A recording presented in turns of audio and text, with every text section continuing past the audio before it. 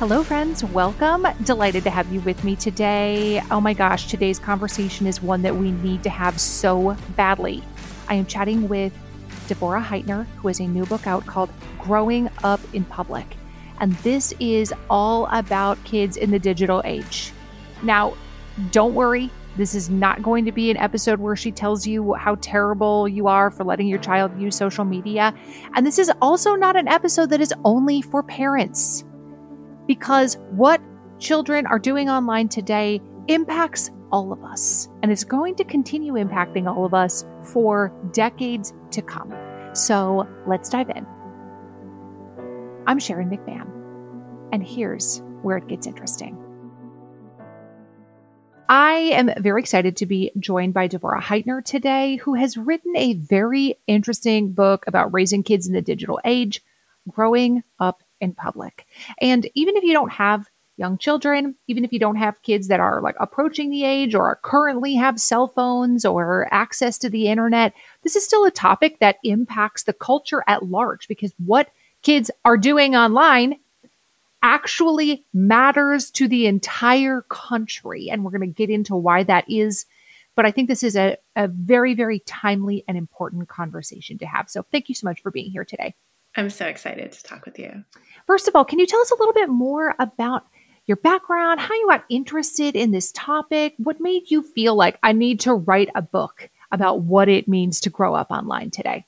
So I was a professor for years of media studies, and I taught 18 to 22-year-olds right as social media was becoming a thing. So I taught the first MySpace generation into when Facebook came out on campuses. And I was really mentored and taught about social media by my students, which is a great way to learn because they were the early adopters. They were the supposed digital natives, although I don't use that term as much anymore.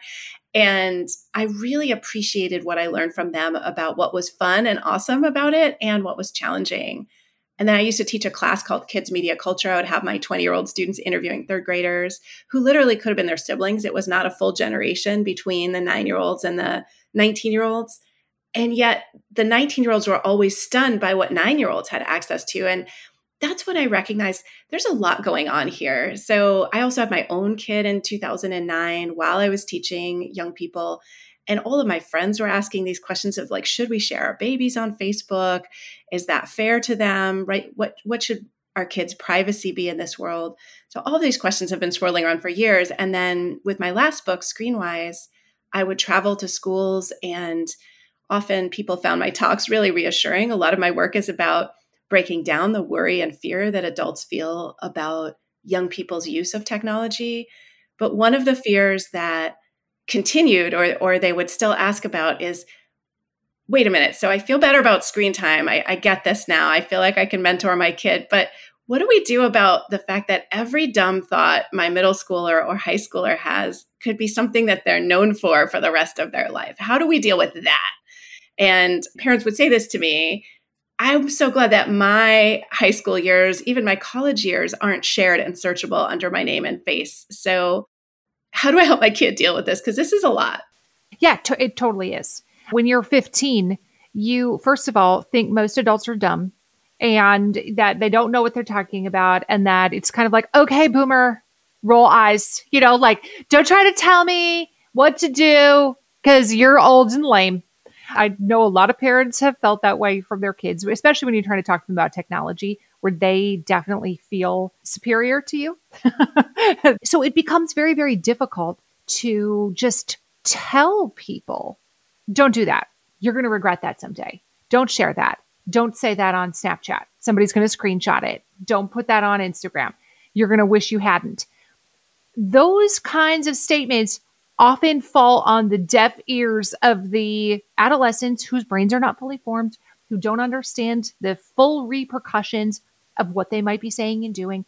Like today, if I said, hey, Devorah, maybe don't share a picture of you doing keg stands online because it could impact your future job prospects. You might now, as an adult woman, be like, I get that. I can see how that could make the rounds on the internet. You are better able to grasp that the sort of potential future repercussions of your actions in ways that children often cannot. So that I think is an area, and I'm sure you hear this from parents, of like, how do I impart this urgency of like, don't put that online in a way that kids will listen to? Yeah, I think we want to be talking about it in a more positive way, because when we threaten kids, especially if we threaten them with external consequences like you won't get into a fancy college that's hard to get into if you post this thing in 6th grade, or you'll never get a job if you post this thing in 10th grade. First of all, that's not exactly accurate. And I think we undermine our credibility with young people when we tell them things that aren't true. Princeton is not going to look at your 6th grade group text. They're not going to be able to figure out what your Snapchat handle was.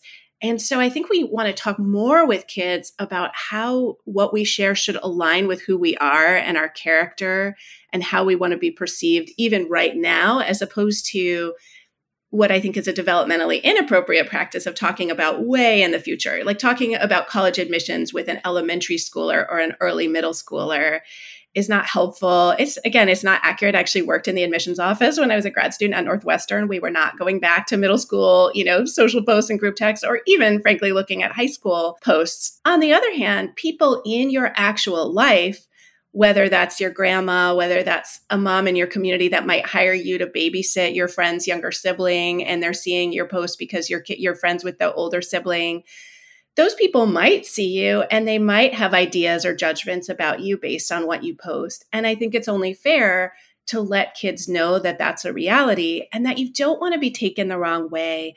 You don't want to be misunderstood out of context.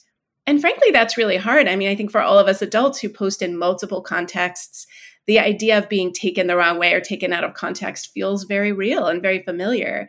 And expecting kids to grasp that you're going to be seen in a different way on your group text or Discord than you're going to be seen, on your school account. That's a lot, frankly, to wrap your mind around when you're 11 or even 15. So I think we really want to be very clear with kids that the conversation is about character. And if something can cause harm to another person or a group of people, or if it could make you be misunderstood, or it's out of alignment with the kind of friend you are, the kind of teammate you are, then that's not something you should post. So we're really wanting to move the conversation from the threat of consequences to a conversation about character and alignment and being a good friend. And at the baseline, not doing harm. Like if this post could cause harm, if this comment, if liking this thing could cause harm, then we don't do it. It's that time of the year. Your vacation is coming up. You can already hear the beach waves, feel the warm breeze, relax, and think about work. You really, really want it all to work out while you're away. Monday.com gives you and the team that peace of mind. When all work is on one platform and everyone's in sync, things just flow. Wherever you are, tap the banner to go to Monday.com. Hey, it's Paige DeSorbo from Giggly Squad. High quality fashion without the price tag. Say hello to Quince. I'm snagging high-end essentials like cozy cashmere sweaters, sleek leather jackets, fine jewelry, and so much more. With Quince being 50 to 80% less than similar brands. And they partner with factories that prioritize safe, ethical, and responsible manufacturing. I love that. Luxury quality within reach. Go to quince.com/style to get free shipping and 365-day returns on your next order. Quince.com/style. Hey, I'm Ryan Reynolds. At Mint Mobile, we like to do the opposite of what Big Wireless does. They charge you a lot, we charge you a little. So naturally, when they announced they'd be raising their prices due to inflation, we decided to deflate our prices due to not hating you. That's right. We're cutting the price of Mint Unlimited from $30 a month to just $15 a month. Give it a try at mintmobile.com/switch. $45 up front for 3 months plus taxes and fees. Promo rate for new customers for limited time. Unlimited more than 40 gigabytes per month. Slows full terms at mintmobile.com.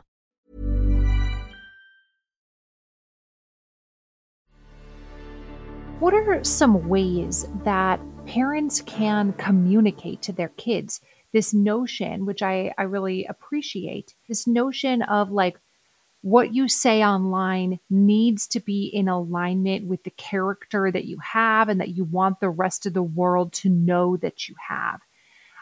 I feel like in some ways that is a little bit of a nebulous concept of if the rubric is my character is one of, is as of high moral standing. If this is the rubric, I have a good character. It can be difficult to know whether saying, went shopping with my mom for back to school clothes. Like, how do you compare that to a person of high character? Do you know what I mean? Like, it's kind of a nebulous concept. Well, that's why I think bottom line is don't cause harm. Because I agree. I mean, your kids want to be seen in a different way in the world than they probably want to be seen by you. And that starts younger than you might think. I mean, this is one of the reasons I encourage parents to ask before they share their kid's photo online, because even your fourth grader might want to be seen by his or her friends and classmates in a slightly different manner than they are seen at home. So I think the conversation, like if you're deciding about what to post, don't cause harm is a good baseline, because you're right. I think character is nebulous, but if you're not causing harm, that really covers a lot of the things we definitely don't want our kids to post. It's true that your high schooler might want to be seen in a way that you don't want them to be seen. Maybe your high schooler doesn't want to be seen as super studious, even though they actually come home and hit the books regularly for 3 hours every night. Maybe that's not their public image. They're trying to come across as cool and effortless. Maybe they even post about how they barely studied for the last test and they hope it goes okay. And you actually know that they put in some effort. But that's not a character flaw as much as it's working through their identity in high school. I think character is really about, again, like if you're going to throw a friend under the bus or a group of people, or you're going to talk in a way that really crosses a line about a teacher, you can be cantankerous, you can be prickly online without having a negative character. People will see you in a different way. But I'm not saying we always have to only post nice things or every photo has to be a sunset. I think we can complain, we can be ourselves. I think we don't want to encourage our kids to have a personal brand. Actually, I think that is a real problem too, because I think that's really narrowing and it puts our kids in this kind of capitalist framework that I don't want to be in. And I certainly don't want our children to be limited to where they have to, express only what's perfect about themselves or make themselves look good.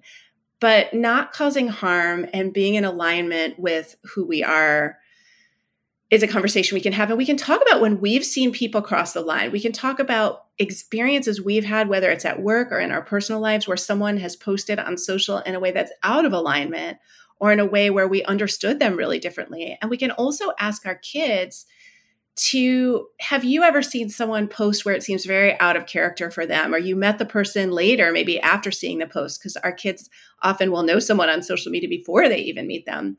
And you're super surprised because they just were such a potty mouth online. And then they're actually really nice and chill in person or something like that. Like those kinds of unalignments are really interesting. And getting our kids to just notice that is really helpful. And then asking them too, if they've seen anyone kind of cross the line into harm and what the strategies they have are. A lot of kids are being exposed to tricky situations, even as young as 9, 10, 11 on a group text, before they even get out there on social media. And as parents, we might be relieved that it's all on a group text because that is less public and searchable, frankly, under your kid's name. But it's still a place where people can be screenshot, things can get brought to the principal's office, right? So it starts at a really young age and our kids are accountable for what they say. So even asking if they've heard about someone who posted in a way that was harmful and how did they respond? Did they get out of the text? Did they reach out to that person? And then starting to brainstorm with our kids, what are your options maybe when other young people, other peers are acting in ways that trouble you or worry you or make you feel concerned for the person they're talking about or anything like that. You talk about in growing up in public that you worry about kids crowdsourcing their personalities.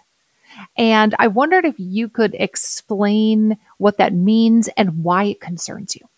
The social accounts or the apps are designed to get us where we're the most human. All of us notice if new people follow us or if we get likes, right? I'm not immune to that. I don't think any adult on social media is immune to that. But adolescents are wired by where they are in their brain development to be especially sensitive to those social rewards. And kids are already noticing, oh, this part of me is making me more popular, or people like this part of me, and maybe this other part of my personality or this other interest is something I'm quieter about because maybe it's less socially rewarded or less socially accepted even. And so with social media, you can do these experiments where you can literally see, oh, if I blow dry my hair straight, more people like the photo than if I wear it naturally curly, right? I mean, it can be as simple as just how we appear and noticing what people gravitate towards, or it could be, wow, I get a lot of attention when I talk about my mental health in this way, or I get a lot of likes when I share this kind of content that, coming back to the studios example, maybe where I act like I don't work as hard in school, or I act like everything is easy. And maybe that's not actually true. And we need our kids to understand that not only do we not want them to crowdsource their personality, but that everyone is performing to a certain degree in social media. A friend of ours talks about, and I quote her in the book, that people crop the sadness out of their lives. They also crop the boredom out, right? So this is why the apps like Be Real didn't do that well. No one actually wants to watch you emptying the dishwasher. It turns out that most of life is kind of boring and people don't actually respond to those posts. So we need to help our kids know who they are and move away from being as dependent on likes and the follower count and the other very quantifiable feedback of social media. And we can do that by kind of laughing at ourselves. I mean, when my last book came out, and I'm sure I'll do this again, I followed my Amazon ranking, which authors who are listening don't do that. We know that it's bad for your mental health, but we do it because it feels like love. It literally feels like this is quantified love. This algorithm is telling me exactly how much I matter and how much my words matter, how much my ideas matter. So if we do it, again, of course, teenagers are going to do it. So we want to help them not do it as much and not be as hooked on it as they often are. And a way to do that is making sure that they are contributing in their lives to our home, that they're doing chores around the house, they're walking the dog, they're helping their younger siblings with homework, they're helping in the community, helping your neighbor mow her lawn or bring in her groceries, helping in your school, especially helping younger people, helping elders. Being useful is a huge antidote for being obsessed with your likes and your follower count, because those things are such a quick hit of dopamine and then they go away so fast. We need to make sure our kids have lasting ways to understand themselves and that they have a sense of humor actually about the ways social media quantifies all of this about them. I don't know any parents who feel truly good about their children on social media. You try to shield your child from it by saying like, it's bad for you. We're not going to do that until you're older. I can see the negative repercussions. And so I'm concerned about that. And we're not going to get you an Instagram account or, whatever it is. I can then from experience tell you about the social exclusion that your child can then experience to the point where they are having group chats on Instagram that if your child is not on Instagram, they cannot take part in, where the, sleepovers are planned and the, like, let's go to the movies are planned.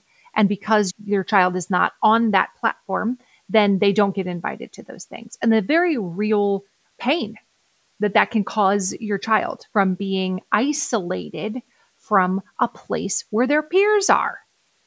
No adolescents benefit from feeling completely socially isolated. I mean, like, there's so much research about you need a friend. You need at least one good friend. And the research shows us that some social media participation for many kids is helpful to their social experience. And what we want to do instead of driving kids underground by forbidding everything is, I would say, take a one at a time approach. Like ideally your kid isn't getting a new phone at 11 and getting 10 apps, for example, but maybe they really spend that year or two. And I'm not saying 11 is the right age. There is no right age, but we know that it's even younger for a lot of kids. If you look at the Pew Center for Internet and American Life, there's a lot of 9 and 10-year-olds out there with smartphones. So we want to make sure that they really get texting first, and then maybe they add one social app, whenever that is. And if their friends are there, we don't want to drive them underground to the point where they're going to sneak and get an account we don't know about, because then we can't support and mentor them. So ideally, instead of forbidding or just saying, do whatever you want, I hope it's going to be okay. I didn't have this growing up, so I can't help at all.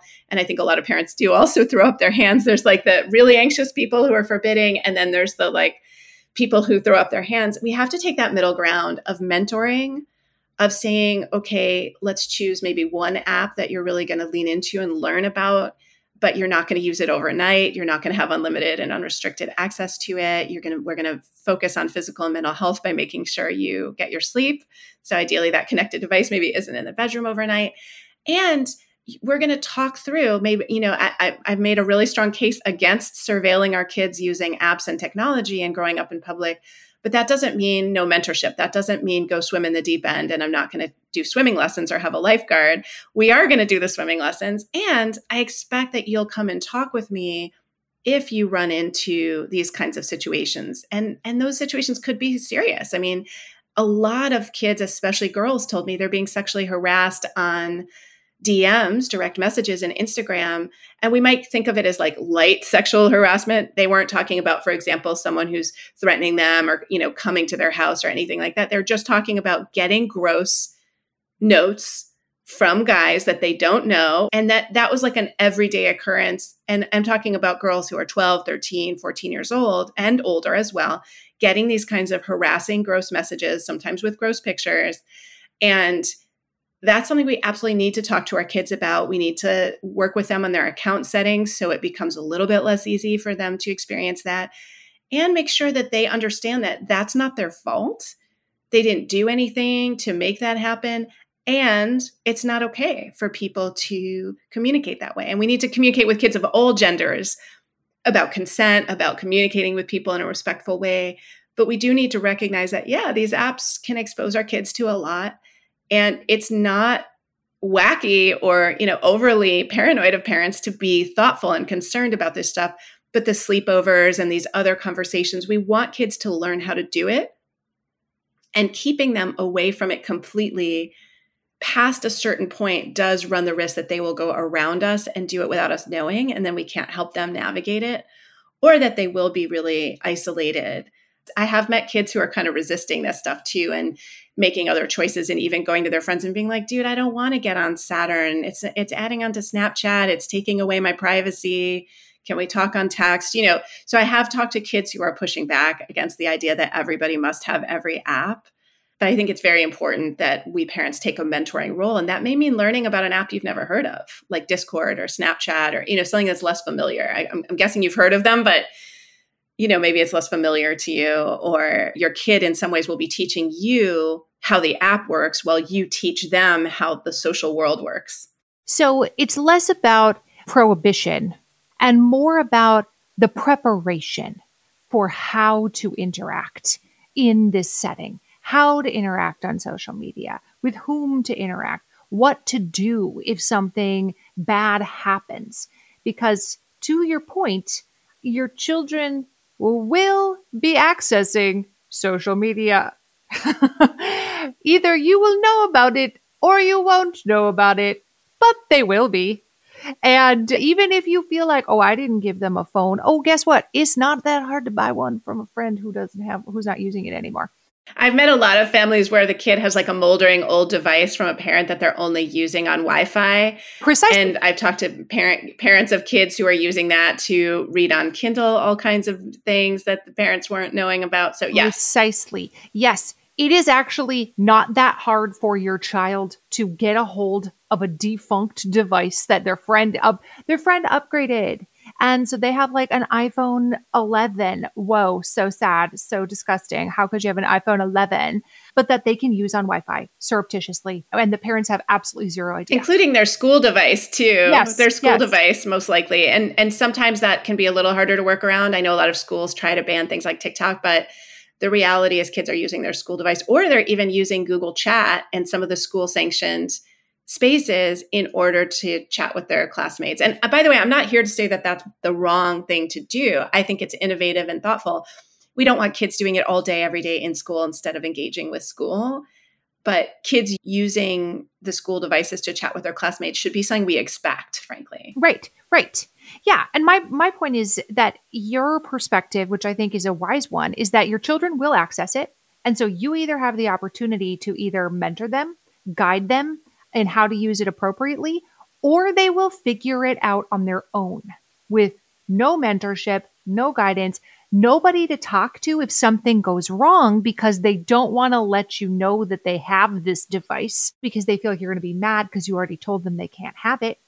So I'm not saying give cell phones to 4-year-olds. That's not what I'm saying. My point is that if your child is in middle school or high school, they are going to be accessing social media, whether you want them to or not.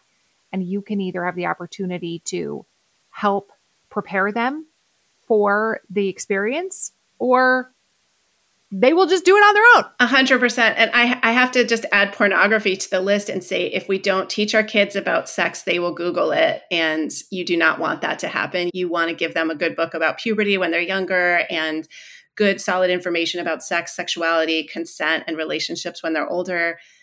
We absolutely don't want our kids getting their sex info from the internet. I mean, there are some specifically good and positive sites like Scarleteen and other informative sites that I think are appropriate for kids and are designed for young people. But in general, I would start with books because the internet is adjacent to pornography and it's just not where you want you. So if your kid is asking Alexa or asking Siri, really any big questions in life at this point, take a deep breath and say, I'm so glad you asked. And that will buy you a moment to come up with the answer, because otherwise they are going to potentially Google something they can never unsee. Such a good point. And to talk with them about what to do if something happens that they feel really uncomfortable with.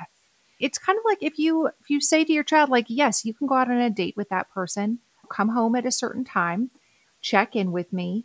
And then you would hope that you would have a good enough relationship with your child that if something bad happened, they went to somebody's house and there was drinking and you had a conversation about what do we do? We go somewhere where there's drinking. Give me a call and I'll come get you. Whatever that conversation looks like. That is exactly the type of preparation we're talking about when we're talking about preparing to use social media, is that you can either be like, you're never leaving this house again.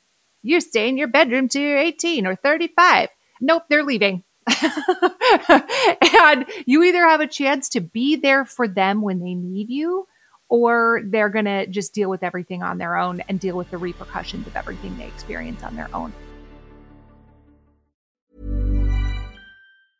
It's that time of the year. Your vacation is coming up.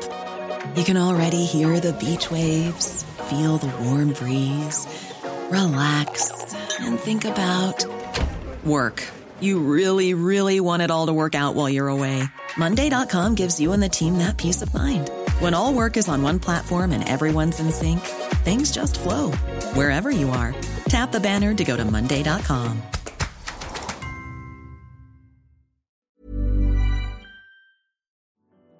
We have all had embarrassing moments where something didn't smell quite right. And if you have any children or people in your lives who have stinky toes, stinky feet, and those stinky shoes pile up by the door of your house, and then when people come over, they're like, your house smells weird.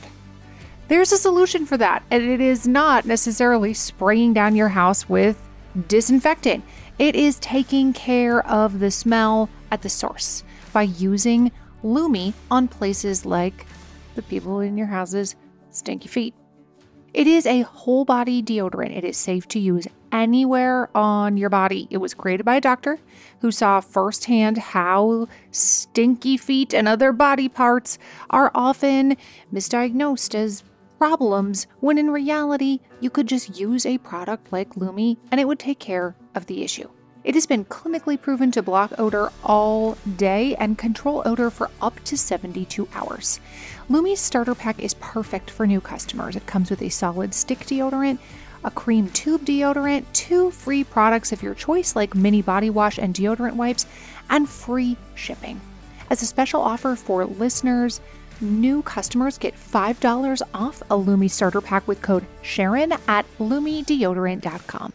That equates to over 40% off your starter pack when you visit LumiDeodorant.com and use code Sharon. The show is sponsored by BetterHelp.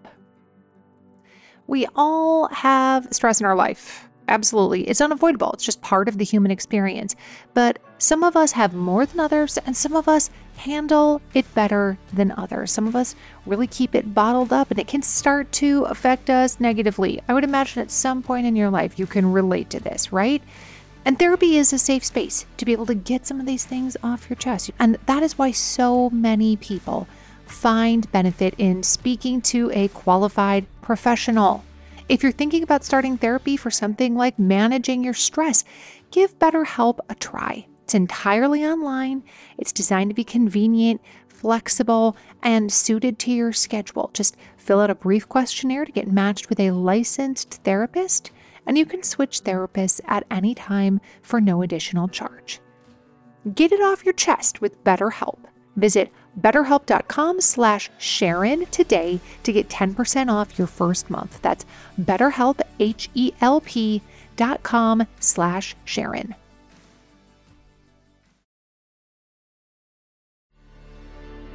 I wanted to ask you too about some of the trickier topics that children discuss amongst themselves and that they may be wanting to share on the internet. Sometimes they're things related to like their identity. What if they want to share aspects of their personal identity online that maybe a parent doesn't feel comfortable with? Or they feel like, don't put that on the internet right now because your future employer might Google that. And in addition, you mentioned how kids are very, very afraid of being canceled. And they're very, very afraid of being ostracized or humiliated by what they put online. So you almost have these kind of two different concerns. One is like the child who shares too much, and one is a child who is paralyzed by fear and everything is completely performative online. There's no authenticity about who they really are. So I wondered if you could talk a little bit more about that. Yeah. So let me start with the idea of oversharing, because a lot of parents, I cite in the book that Lurie Children's Hospital did a study, and a significant percentage of parents have worries that their kids will share too much about themselves online. And the ways kids are sharing in certain categories are really notable. And I would say the kids are on a front line of a cultural shift.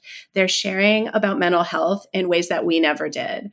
When I was a teenager in the 1990s, I saw a therapist in high school for depression, and I didn't even need to be told, Devorah, don't tell anyone you see a therapist, because I lived in the culture. I got the memo.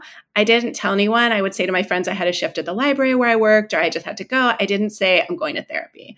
Now we live in a world where it's very conceivable and possible that a teenager might say, got to bounce, I've got therapy. Or even, I hear you're super stressed out. My therapist just taught me this breathing technique for anxiety. Do you want me to share it with you?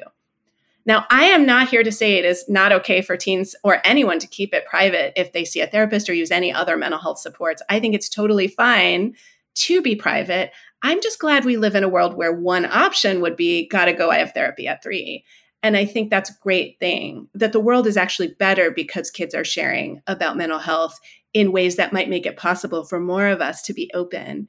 And we look at situations like Simone Biles, really coming out about mental health, about her ADHD in the wake of what happened in the last Olympics. And that was a really wonderful discussion about how open we can be about some of these things now. Kids are also sharing about neurodiversity, ADHD, autism, dyslexia, learning disabilities, and differences. And I think, again, we might fear the stigma, because when we grew up, those things were very hush-hush. If you got special education services, it was stigmatized. People didn't talk about it.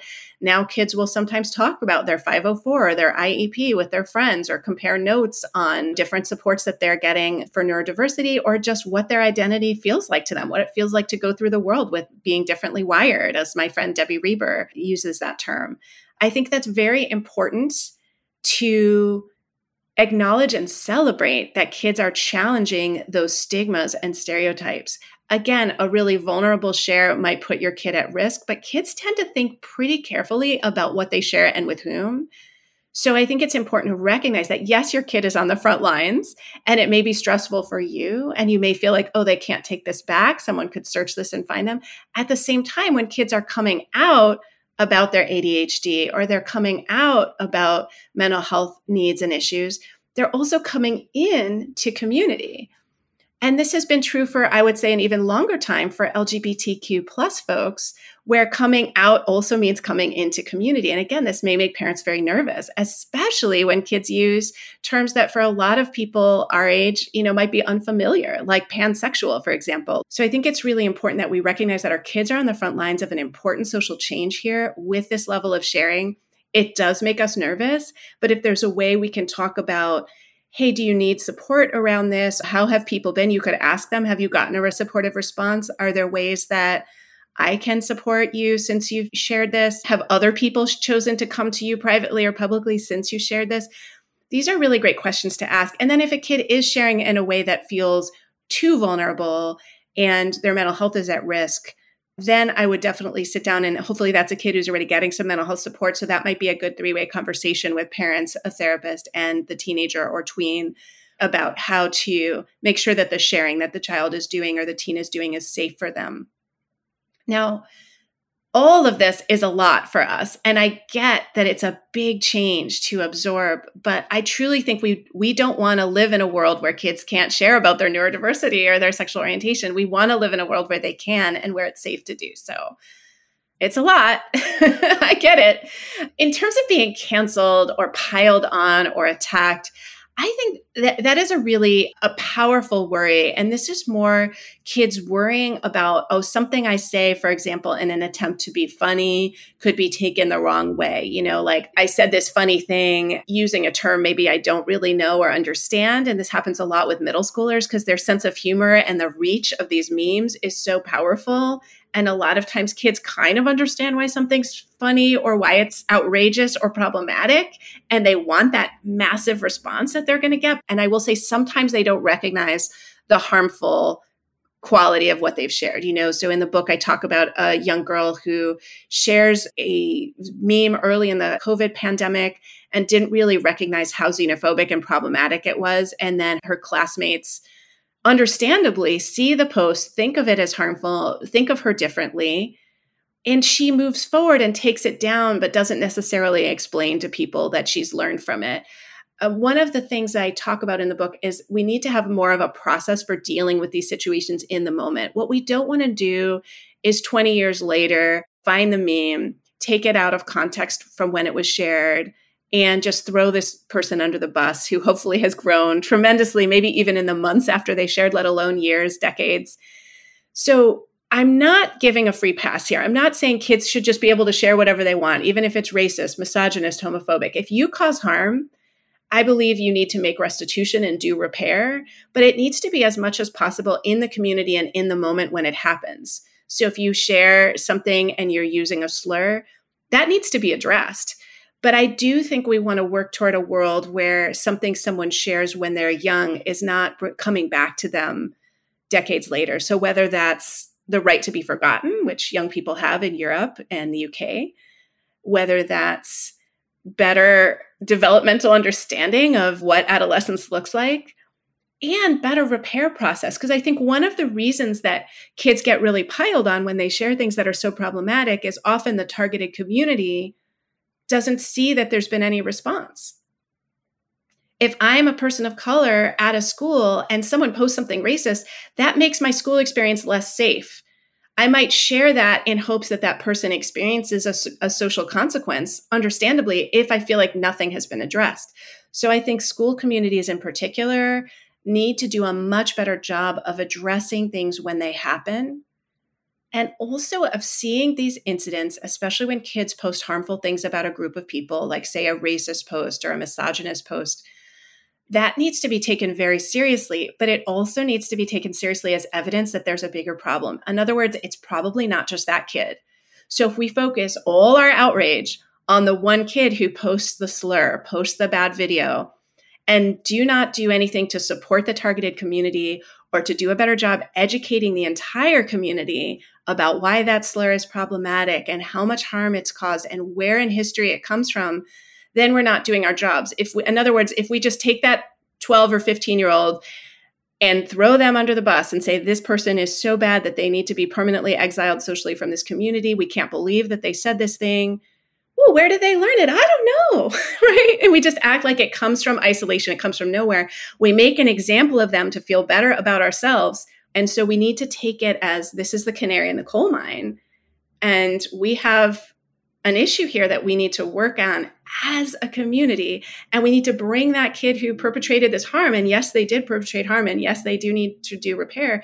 But we don't need to play out the harm they caused. Instead, we need to pull them back into the community, help them learn and move forward, help them make repair, help the targeted community feel seen, help them move forward, ask them what they would like to see happen. What kind of education do they think people need? And really knit back together as a community so that there isn't this feeling of nothing happened. I think what leads to people playing these viral videos again and sharing them is that feeling of outrage and feeling like nothing is being done. And so if we can address and support people who have been targeted and harmed in a different way, I think we can go much further. What do you see as some of the biggest differences between Gen Z and Gen Alpha and their use of social media versus like Gen X and millennials? I do think these younger kids have so much facility with it. They've always been on it. And they don't see as much difference between the IRL hangouts maybe, and they're not fighting to like go see their friends in person as much. So we may need to sort of nudge them in that direction just so they can balance those in-person skills. I mean, I think especially the pandemic babies who spent a few years at home, like where I live, my kid was out of school for 18 months. That was 6th grade for him. But I think the kids for whom that was 2nd, 3rd, and 4th grade may need to be taught a little bit of explicit, like, here's some recess and playground skills, right? Here's how you hang out in person.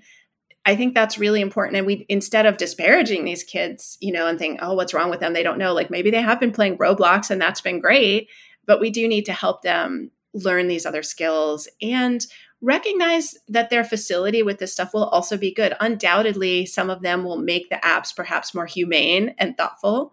When I work with kids in schools, I'll often ask them, like, what could you change about this app? Like, what would you change about Instagram or Discord or Snapchat or TikTok to make it better?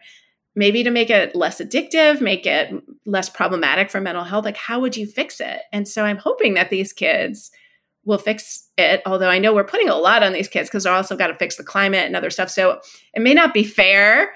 My Gen Z is like, hey, why don't you guys fix some stuff? Why do we have to fix everything that you messed up? I think that's a fair question. I think that's a fair question. Listen, I know if you pick up any kind of beauty magazine or you follow an influencer, there's like a new skincare product every single day of the week, and it can be really difficult to know which ones to even try, like which one is worth your money.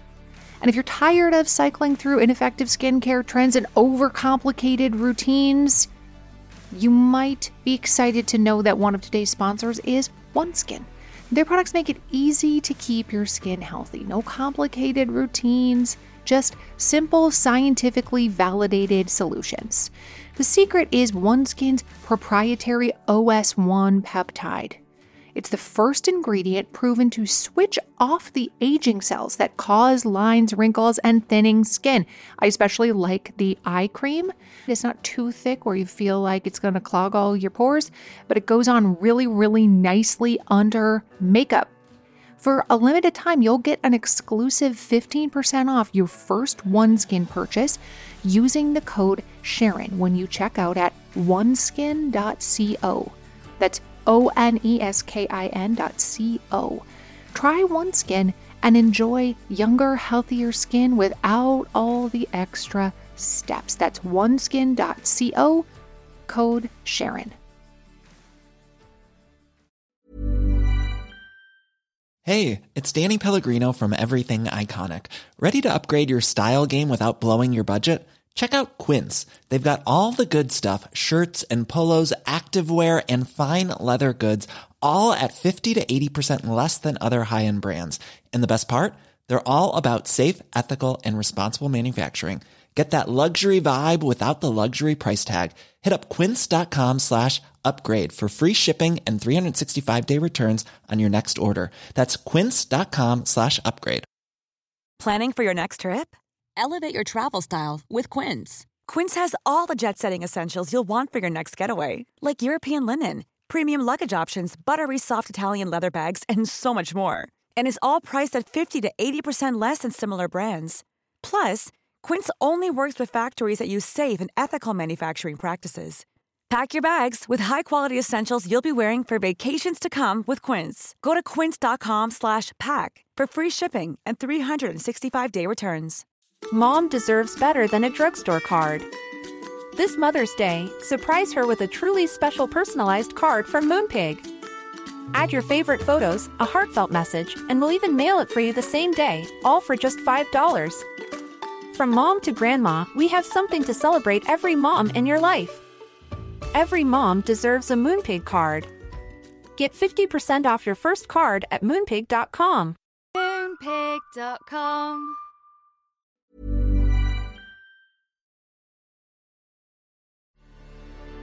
Just to sort of wrap this conversation up, you are not an advocate of excessive surveillance of your children online. And that doesn't mean like having a conversation and talking about which apps you're going to use now. You had mentioned earlier about like, let's try one app at a time. Let's talk about which apps are good for your mental health. It doesn't mean having no input in your child's digital life. But you do not think that parents should be going through everybody's text messages, going through Snapchat chats, going through all the Instagram DMs, reviewing all the likes. Why? Because there are a lot of people who feel like that is the way to keep your kids safe, is to double check everything that they're doing. If you monitor to the point that they have no place to go to talk to their friends privately about anything, including their feelings about you, which as an adolescent are going to go through some stormy moments, then I think that is likely to drive them underground or decrease the trust you feel. It's also going to be hard on your mental health to relive middle school or high school that way. So I think save some of that emotional energy for talking your kid through their first friend breakup or their first romantic breakup versus reading the texts between their first breakup, right? Like that's a little too much. Like you shouldn't be in there with the front row seat. And I especially think it's important never to covertly monitor kids. If you are monitoring, they should know that you're there and what you're looking for and what you need to see them doing and the skills they need to exhibit for you to back off and take less of that kind of intense role. It's going to be so much better what they tell you and the trust that they give and the ways they can lean on you for emotional support, which all of our kids need. They need our love and emotional support, even in the years when they seem to be pushing us away. That's incredibly powerful. So I wouldn't go snooping just on curiosity. And I definitely think covertly surveilling our kids puts them in a tricky situation. And what it puts you've painted yourself in a corner. What do you do with the information you find covertly? How do you talk to your kid about it? I think watching TV with your kids, for example, is a great way to bring up issues where maybe you're watching a show and, like you might see Heartstopper, which this season has an eating disorder. And if that's a concern you have, or you're just wondering if it's going on in your kid's friend group, you could say, have you ever worried about a friend around eating? Right? If you're watching Friday Night Lights with your kids, lots of opportunities to talk about substance use on that show and other choices that kids make. Wow, it looks like some kids' parents are really even condoning teen drinking. Do you know anyone in your circles like that? What do you think about that? Do you think that's a lot of pressure on those kids that they have to have these parties? So there are a lot of ways into conversations with our kids that are less invasive and more likely to preserve the relationship than covert spying. And I also think that covert spying sometimes gives parents a false sense that they know what's going on, and actually truly observing your kids, seeing if they have friends that they're bringing around. Do they have hobbies and interests that bring them joy? That's a better way of measuring how your kid is doing and their mental health than reading a bunch of things on the group text or on Discord or whatever, where you're probably not even going to really understand what's going on. And you might think you know, but you might actually miss what's right in front of you. I know the technology makes it possible to Life 360 our kids, but we should really ask ourselves, is that increasing trust or decreasing it? And look at the ways that our parents trust in us. How did that work out? And did we ultimately come home? Did we ultimately do the right thing? Did we ultimately figure out how to handle tricky situations with friends, et cetera, where our parents weren't in that front row seat reading every message or hearing us on the phone every single conversation? what would you like somebody who is listening to this to take away from your book? When they have read the whole thing, what would your hope be that a parent or caregiver, or teacher, a school administrator, whoever it is, what is your hope when they put down your book? Radical empathy.